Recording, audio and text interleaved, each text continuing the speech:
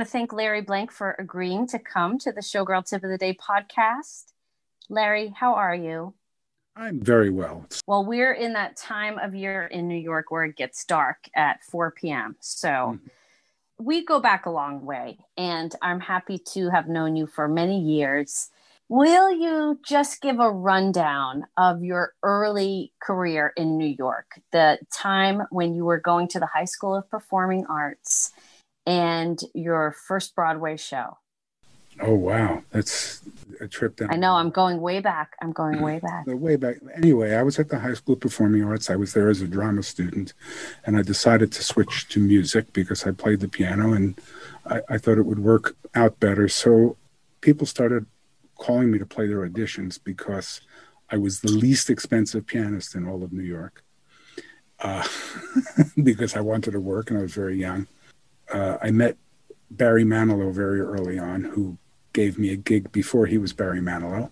The gig he gave me, of course, was Adam and Ira in the Catskills, while he worked with some chick singer named Bet. So that was the beginning of my career. And then I just kept on practicing and stuff. And finally, a gentleman we both know named Bill Cox hired me to be his assistant at Westbury Music Fair and the Music Fair circuit, and really broke me in as a conductor. And my reputation started to spread. I was very young. And ultimately, after kicking around a bit as Bill's assistant and doing a lot of shows in stock and dinner theater like everybody else did at that time, a friend of mine named Arthur Rubinstein, this is not Artur Rubinstein, this is Arthur Rubinstein, who was a Broadway conductor, was doing a show called Good Time Charlie with Joel Grey and Anne Reinking.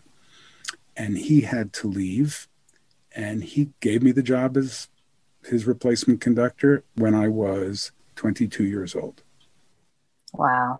So all of a sudden I was conducting a show with Joel Grey at the Palace Theater and Anne Reinking. Of course, Anne Reinking's best friend at that time was a man named Bob Fosse, who used to come to many of the performances. And it was a rather high-powered show, considering it was a flop. It was the same season as Chorus Line. And everybody thought it was going to be a giant hit, which it was not, but it got me started. And because I walked into the show cold without being part of the show, I made a lot of points by just stepping in.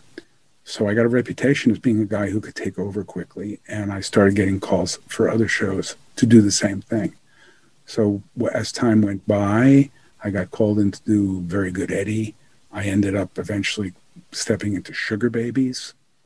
I'm leaving out a couple of shows along the way. I did Don Pippin was a mentor of mine, and he got me the job as music director for the International Company of Chorus Line when I was 25 years old, which went a long way to establishing my career. I met Marvin Hamlish, did They're Playing Our Song from the beginning.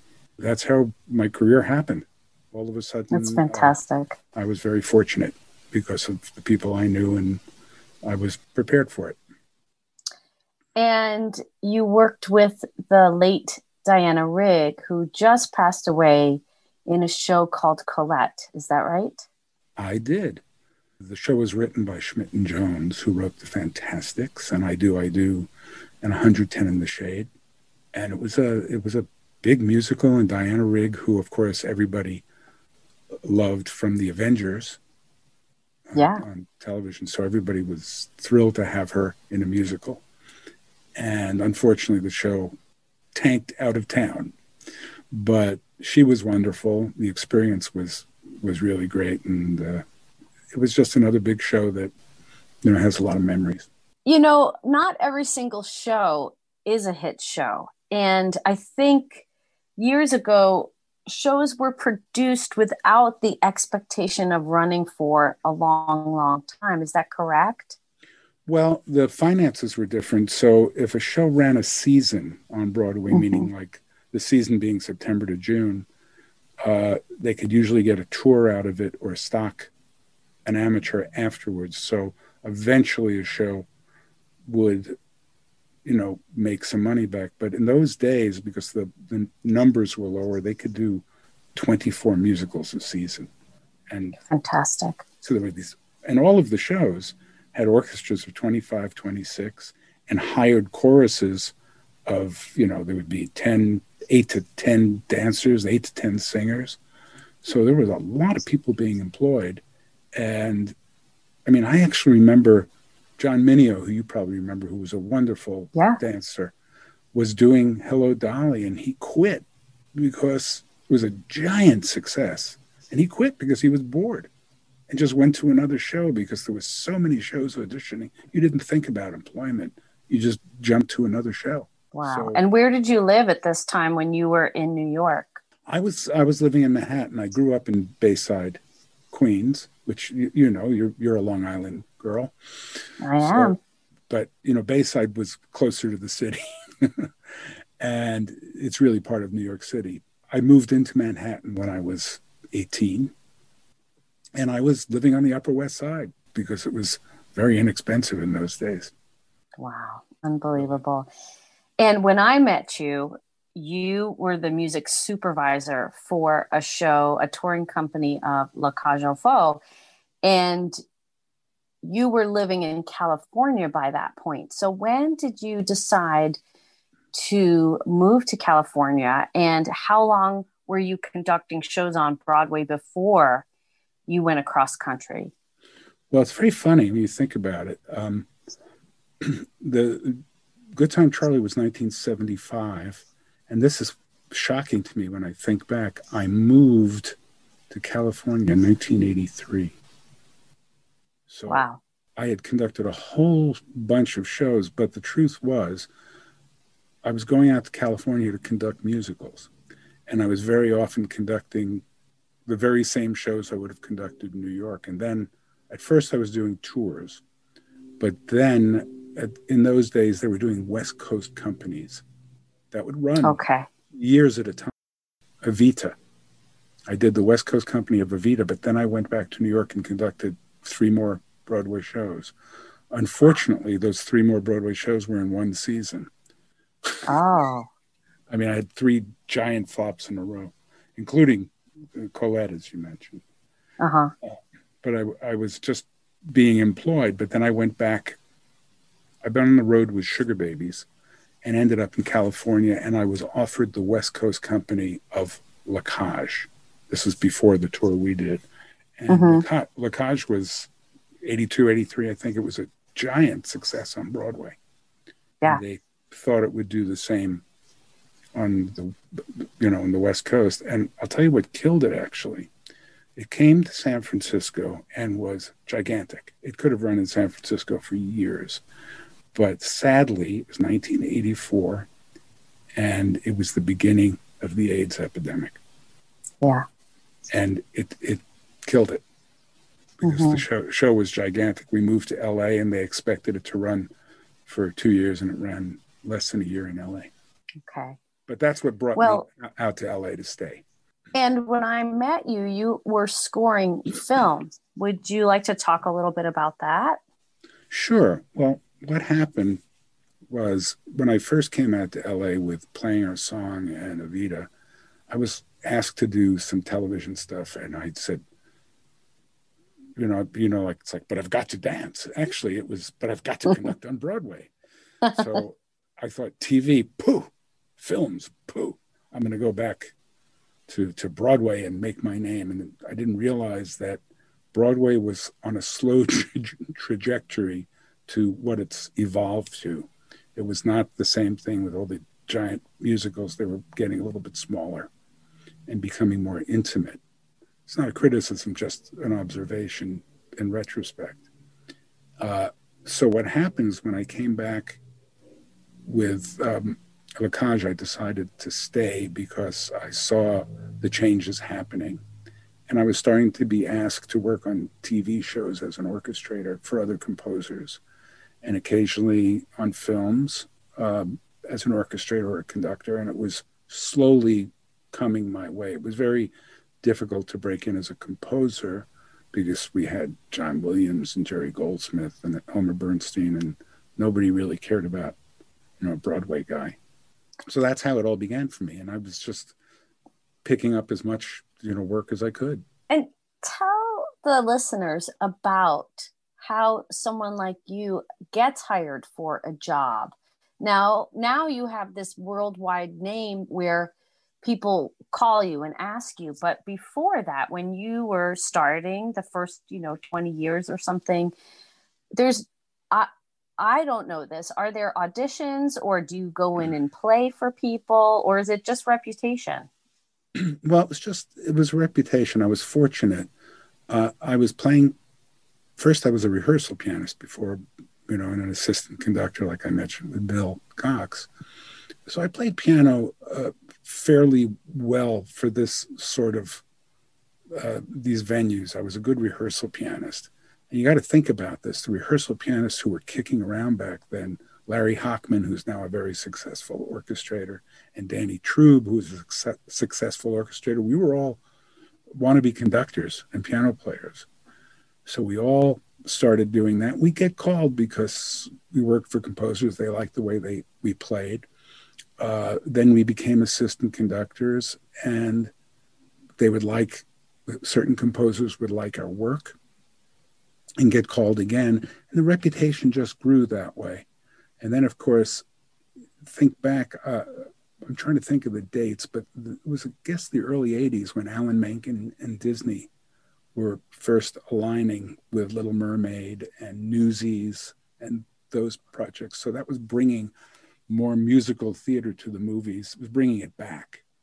Mm-hmm. And there was a lot more television too, variety shows, which had been a staple in the 60s and 70s and 80s, but those were dying down. But there was still quite a bit of that, a lot of variety shows and dance shows. So there was always work for musical numbers and musical theater people. Okay. So we would get calls because we were the guys, Yeah. who came from Broadway. And in recent years, you've been working as an orchestrator, Drowsy Chaperone, White Christmas. What is your favorite project? And I recall one time we had a conversation where you said you dreamed about the trombone parts. They just came to you in a dream. Do you want to just explain? Do you remember that? Do you want to explain to our listeners and what an orchestration is? Just like, it's beyond even my comprehension how you write all the parts. But I have to tell you, the first time I heard Drowsy, I was like, that's Larry's music. I heard you in the orchestration. Oh, that's sweet. But what happened was, I was always thinking about orchestration when I was playing the piano. And all the great orchestrators I worked with on Broadway, Ralph Burns and Phil Lang, and eventually Erwin Kostel, who became my mentor. And I was always thinking that way. And it was very funny because I was making a transition to being a writer. I was thinking music all the time. I actually used to dream about stuff that would come to me. And it just evolved. I think my brain was working overtime to retrain myself in a new area. I was used to conducting all the instruments, but I was hearing them differently. Was it something that you had as a goal, or did it the fact that you were hearing this music make you think, well, I could orchestrate a whole show? Well, I didn't think I could back then, but what happened was, here's the real thing behind it. I felt that being a conductor was recreative. I felt that it was not creative. I felt it was just, I was getting up in front of an orchestra, somebody else had written the music, and I was just basically dancing in front of an orchestra. I mean, I think more of it now than I used to. And I wanted to be part of the creative process. Wow. And that's what it really was. And I started to examine it more and more thoroughly. But the funny thing is, even when I was 10, 12 years old playing the piano, my brother and sister used to complain because I never played the melodies. I was always sitting at the piano playing the accompaniment. I love that. And I would leave the melody out, and they said, what's that song you're playing? I have no idea. And I said, what are you talking about? It's Sun Enchanted Evening. And they were just hearing da, da, da. So I think my heart was always in it. It was always going that way. Yeah. So you're in California now, and it's the 80s, and you come back to New York in the early to mid 90s. And that's when I met you. And I just want to talk about the audition that I had. And I have never had an audition like that since, Larry Blank. So I have to thank you for that. Usually you get to sing a part of one song, and if they like you, maybe another song. But I went in and sang for you and for the MD and the director and the choreographer. And you got up from the table and you went over to the piano and you said to the accompanist, you said, I'm going to play for her now. And then you went through my book and you were like, sing this. And then I sang a third song. And then you said, do you have anything in your head voice? So I went over to my book and I showed you, and I sang another song. So I sang 4 songs that day. Do you remember that? I do. I don't remember the songs, but what I remembered is that you were really good. So, well, thank you. So I'm not just blowing smoke, because it's your show, but well, you came out afterwards. Mm-hmm. I was gathering my things to leave, and you came out, and I thought you were just going to the phone back then it was the payphones. I thought you were going to make a call, and you sat down and started talking to me, and you said, where'd you get that music? Because I conducted all of those shows on Broadway. Mm-hmm. So I think as you were looking through the book, you were like, oh, I did that show. But what happened, listeners, is that we worked together, and Larry has always been a champion of mine. He has always been someone that will answer an email if I have advice about a contract or what to do in a certain artistic situation. So, I really appreciate all these years that you have just been in my corner. It means a lot to me. Well, two things. Number one, you were really talented. You are really talented. So I was kind of paying forward what was given to me when people recognized that I was ambitious, and, I had Don Pippin and Erwin Kostel really pushing me along. And when I heard you and you could dance and sing and you look great. So, what's not to like? So and of course, Chet Walker, the director choreographer, was also very impressed with you. And, and you got to get started. You got to get working. And it was actually, I came out because I really needed to borrow a dime for the phone call. That's the real reason. Wow. We were supposed to do another project together that never happened, which was a revival of Sugar Babies. And it's one of those things in show business that I don't think of it much, but I do think that I wouldn't be sitting in this house now in Garrison, New York, if I had done that tour. It's like, have you ever seen that movie with Gwyneth Paltrow called Sliding Doors? Of course, yeah. You have, where she's in London and she doesn't get on the train.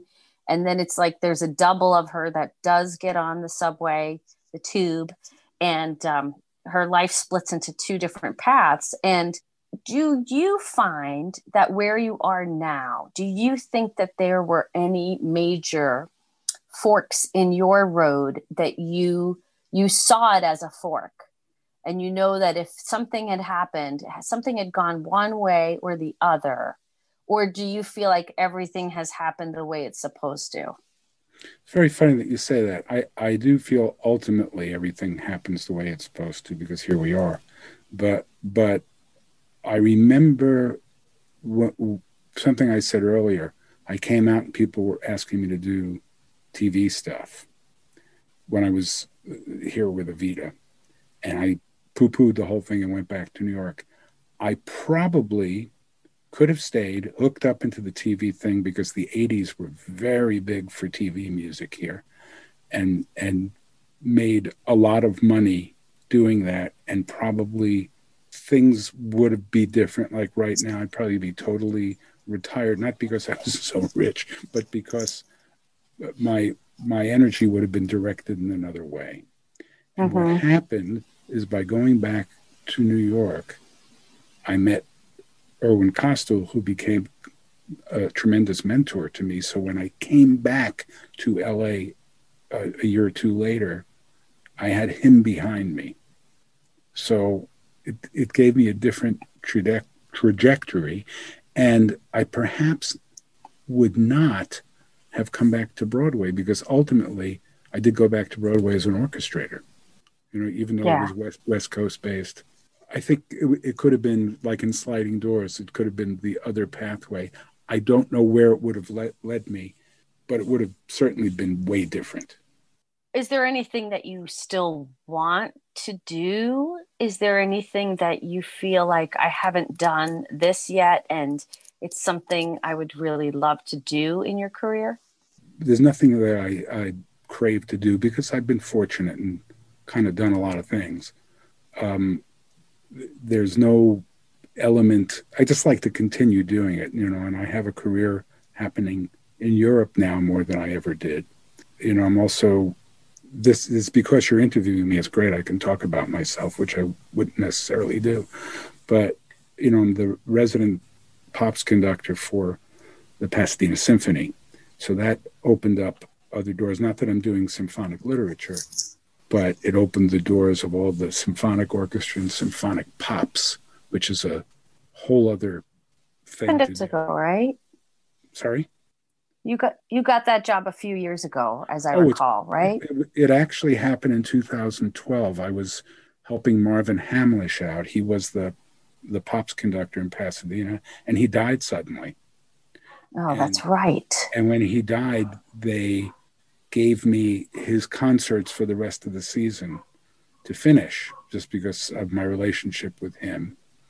And I frankly wasn't a big enough name, if I was any name at all. So they engaged Michael Feinstein as the new pops conductor. And Michael and I have a long-standing relationship, and he basically asked me to train him for this job. That's great. Therefore, I actually created a position for myself. That's wonderful. And I'm a huge fan of his too. And so how long of a job is that? Is that a yearly thing? And when is their season? Well, their season is really like, May to September, October for the pops. Okay. But I'm on call for them during the whole year whenever they need me.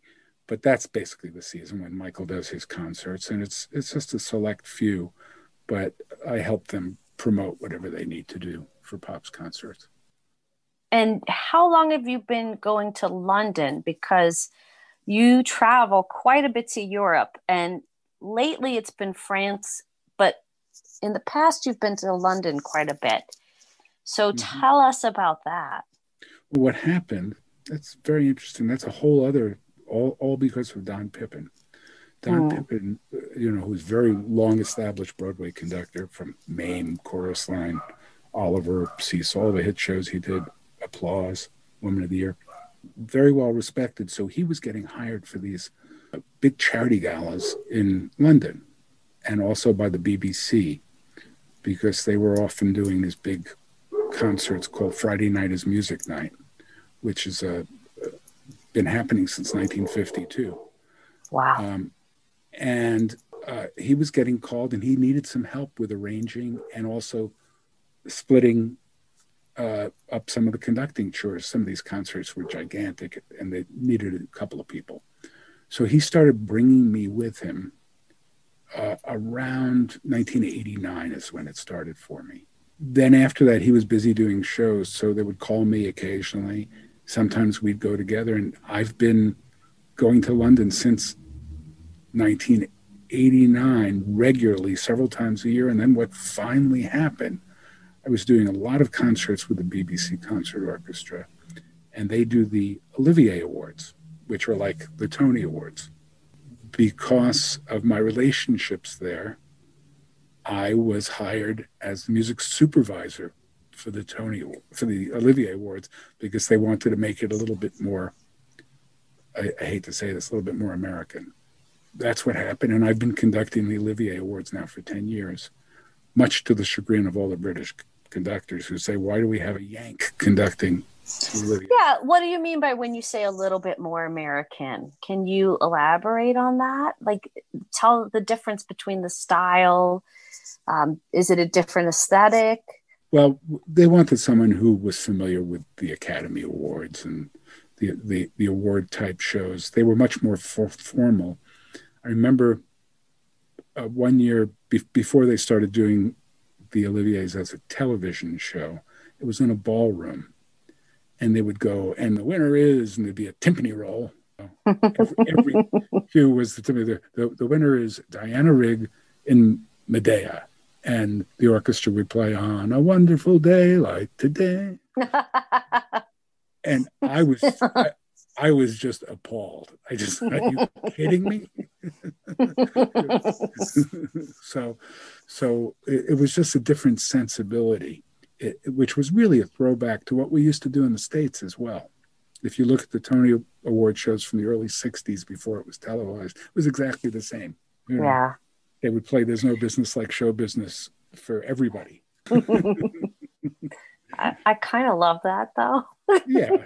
There's something about it that, yeah. You know, Larry, I could talk to you for hours and hours just because there's so many different parts to your life. And yet, what I love about you is that you love the work. And it's not, you know, I love the work too. And that's why I started this podcast, just because in this time period, we're in this pandemic. And a lot of people have given up hope, and a lot of people are just so depressed and so upset. And to me, it doesn't matter if well, yes, of course it matters if we can perform, but it doesn't take away the fact that we love what we do.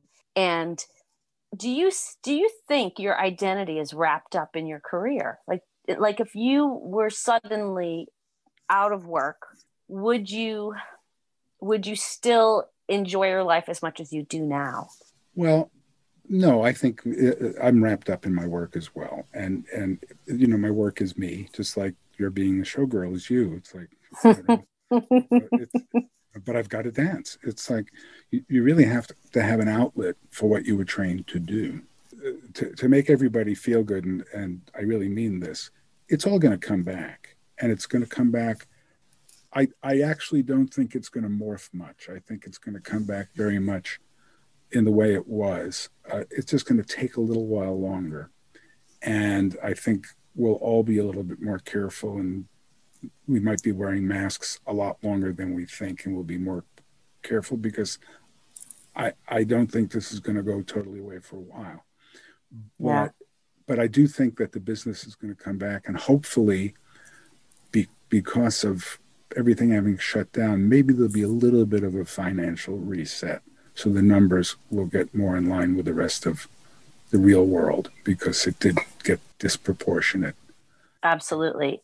And not to go into a whole other conversation, but when I was a kid going to the theater, I saw the original Fiddler on the Roof, and I paid $3.25 for a ticket. Going from $3.25 to $175 is not just inflation. That's usury. People are ripping everybody off because they're in it for the profit instead of, you know, making some decent money and doing some art. It's gotten ridiculous. I would also love to see shows just scale back just a little bit in the production. Like, I think regional theaters would be wise next season to do 1 or 2 shows that are just very simple. You don't need all the bells and whistles. I mean, I love designers, but I saw Anastasia on Broadway, and I thought to myself, if the power goes out, what's like the whole show is all LED. And in my opinion, you should be able to be in a t-shirt and jeans and do the show and have the show come through. A lot of people don't share that opinion, but I really think that simple is better. I like the original Once on This Island. I loved that production. You're just an old-fashioned showgirl. That's what it is. It's like, but the fact is, I agree with you. It really should be that. The material speaks for itself. That's why in the old days, we used to do, a gypsy run through of a new show before it went on the road. And you would do a run through for all of the other show business people on a stage with no scenery, no orchestra. It was a piano. And that was the run through of the show. I did a gypsy run of Aida, and that run through of the show was my favorite performance out of the whole run, just because we had the invited guests were sitting and crying in their seats, and I don't know, I love when costumes are just real simple. I love simple sets, and I mean, some set designers and costume designers make such beautiful things, and I am not in any way saying, like, their jobs are certainly very important, but it's just my taste. That's all. Well, it just made me think of something, which is in 1973, I was all of 21 years old, or I maybe wasn't even 21 yet. And I was the rehearsal pianist for a production of Applause with Patrice Munsell. Playing the Bonnie Franklin role was one little girl named Pia Zadora. Ron Field was the director choreographer, and he was one of the greats, busy, very busy at that time. It was a big hit show on Broadway. I was really happy to be playing rehearsal piano. We did a gypsy run through at the Ansonia Hotel in the ballroom. I was playing piano all by myself. It was just me at the piano playing a run through. And at the end of it, Jack Lee, who was a very, very big Broadway conductor, Bill Cox, Stanley Lebowski, another guy named Don Jennings, and another guy named Rene Wiegert, who were all big names in musical theater at that time, came up to the piano. And I knew Bill and some of the other guys.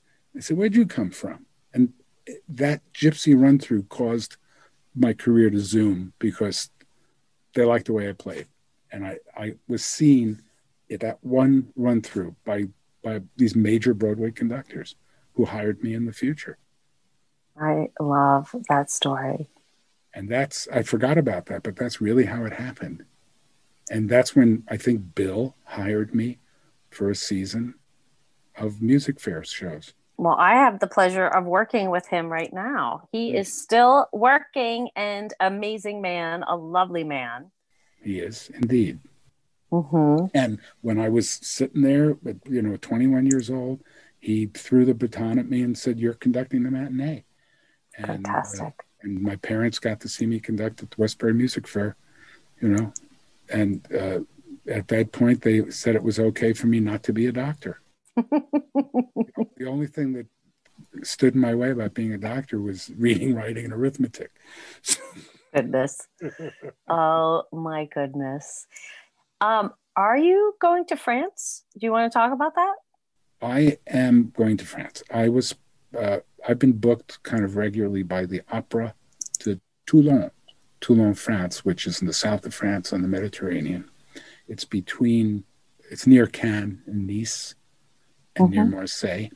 And it's the second largest opera house in France after the Paris Opera. And they do a lot of operas there, but they started doing musical theater, and I got hooked up with them. So they've been calling me, and I did a production of Wonderful Town a few years ago in English with a huge orchestra and a lot of expats who live in Paris. They all speak English, and it was a very good production, and it was supposed to be revived right now, but because of COVID, they had to cancel it. And because the restrictions are a little bit different in France, they're much stricter than the States, but they open venues with smaller audiences and limiting the space between people, and you got to get tested when you go to the theater on a regular basis. Got to wear your masks, keep your distance, all that kind of stuff. So they're open, and they decided to do this concert even if there's no audience. They will record it. Now the difference is, in France, it's state-run, meaning it's financed, like the National Theatre in England. It's financed by the government, so they have to pay the salaries anyway. So they're happy to do it. So financially, it's a whole different thing. but they decided to do a Broadway concert instead of Wonderful Town using the hired cast members, and they asked me to put it together. So I will have an orchestra of probably 40 to 50 musicians doing a lot of Broadway show tunes with some good singers, and won't be much staging, just like a pops concert. My French is not so good, so they will have somebody else doing the hosting. I've now done, I think, 4 or 5 productions at the Toulon Opera, so they know me. I'm kind of a fixture. How long will you be there? Only a couple of weeks. It's only 3 performances. It's an opera schedule, but I've been sending the material to the singers and talking to the orchestra librarian and getting the music together. I have a drummer.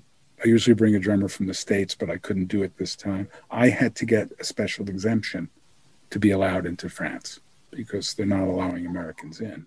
Right. And the consulate gave it to me. And of course, I have to be COVID tested before I get on the plane and all that kind of stuff. But I have permission to go for the 2 weeks. That's fantastic. Yeah. Wow, you have to tell us. I'm hoping you'll agree to come back sometime, because we have just scratched the surface. You have so many stories. What was that story of you were playing a Christmas party and Ethel Merman walked in? And I was very young, and Ethel Merman came in, walked over the piano and says, "Roses in B." And I said, "Holy moly." Fortunately, in those days, I was pretty much, sharp with my piano playing, and I knew it. I knew it, unfortunately, in B flat, but I was able to do it. And, fantastic. And it went very well, and and that's one of my Ethel Merman stories. Oh, I have so appreciated just your advice over the years, and just, your kind words. As everybody out there knows, show business is not linear, and it's the ups and downs of it can be somewhat stressful. And when I was younger, I would, sometimes get close to a job and then not get it. And you were always just very encouraging. And now that time has passed, I personally think the most important thing for all of us is to keep going. You keep going day after day. And if you can make some art, that's the point of it all, don't you think? Absolutely. And I think, for your listeners and your audience who listen to this podcast, I'm sure they're disillusioned, discouraged by what's happening, but it is going to come back. And as long as you can hold on a little while longer, it'll happen. And there's a place for everybody. Everybody has their gifts. And you should just stick it out and wait. It'll come back. It'll be fine. Be slightly different, but in short order, there's going to be such a demand for entertainment because of the last 4 years and because of the environment and the COVID situation. I think there's going to be an enormous demand for entertainment. Yeah, I agree, Larry. Well, I want to thank you for coming on this podcast. I think you're just a wonderful person, a fantastically talented artist. For my listeners, go listen to the original cast recordings of all the shows that Larry has orchestrated. Where can people find you? Do you have a website? Is there, if someone wants to learn more about you and your career, where should they go? Well, I have a website. It's larryblankmusic.com. And I'm advertising. This is, shameless promotion. I have been teaching conducting and orchestrating.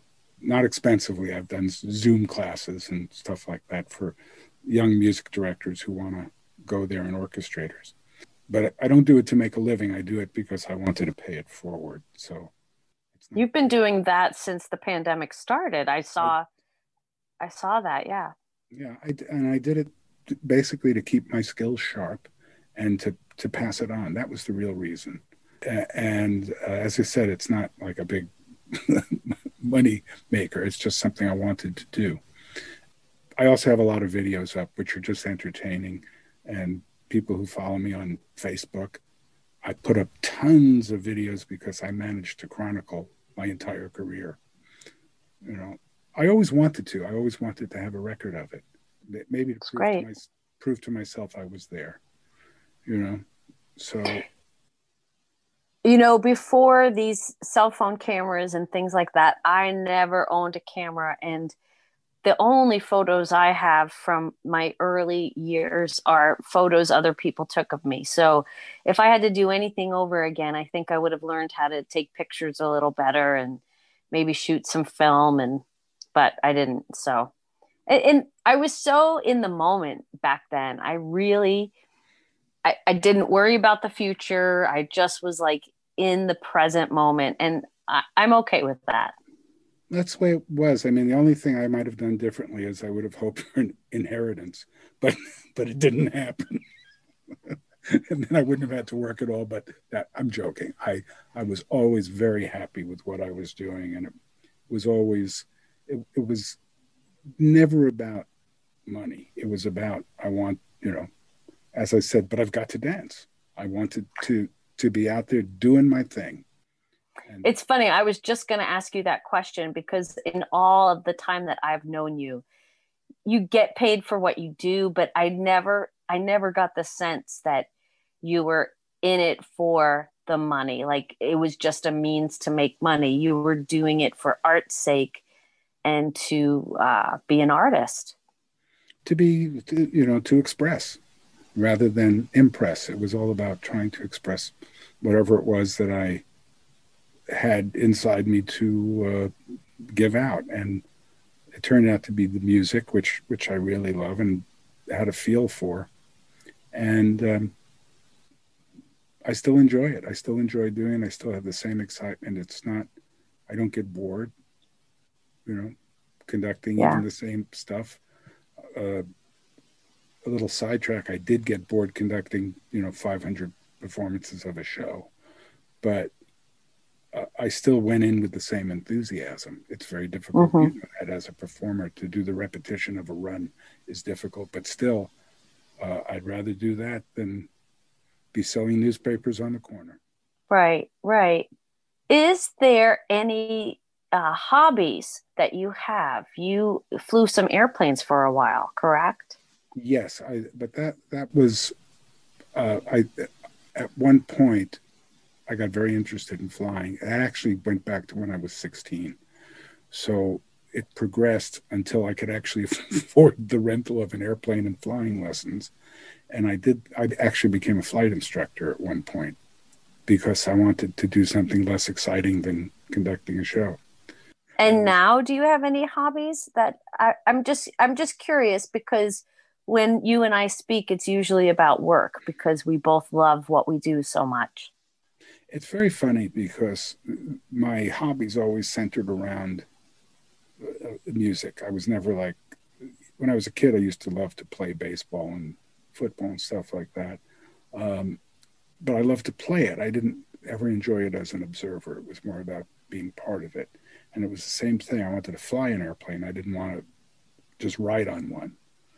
And it's the same thing with everything. I always wanted to develop a skill that was a learning thing that would get my brain interested in doing it. So I can't say that I have any particular hobbies, although the COVID experience has made us all very facile with computers, much more so than we were. We're learning how to use Zoom. We're learning how to do video editing and audio editing. We've become very efficient at it. And I think that has happened. We've developed new skills. And that's interesting to me because anything that keeps your brain going and interested in what you're doing. And I have to honestly say that my hobby has become teaching and doing what we're doing right now in this Zoom conversation. passing it on, passing it forward, passing on knowledge, because I think for a long time that stopped. Do you have any final things you want to say to someone out there listening who has a dream of being in show business? Yeah, I honestly say it's going to be different in certain ways.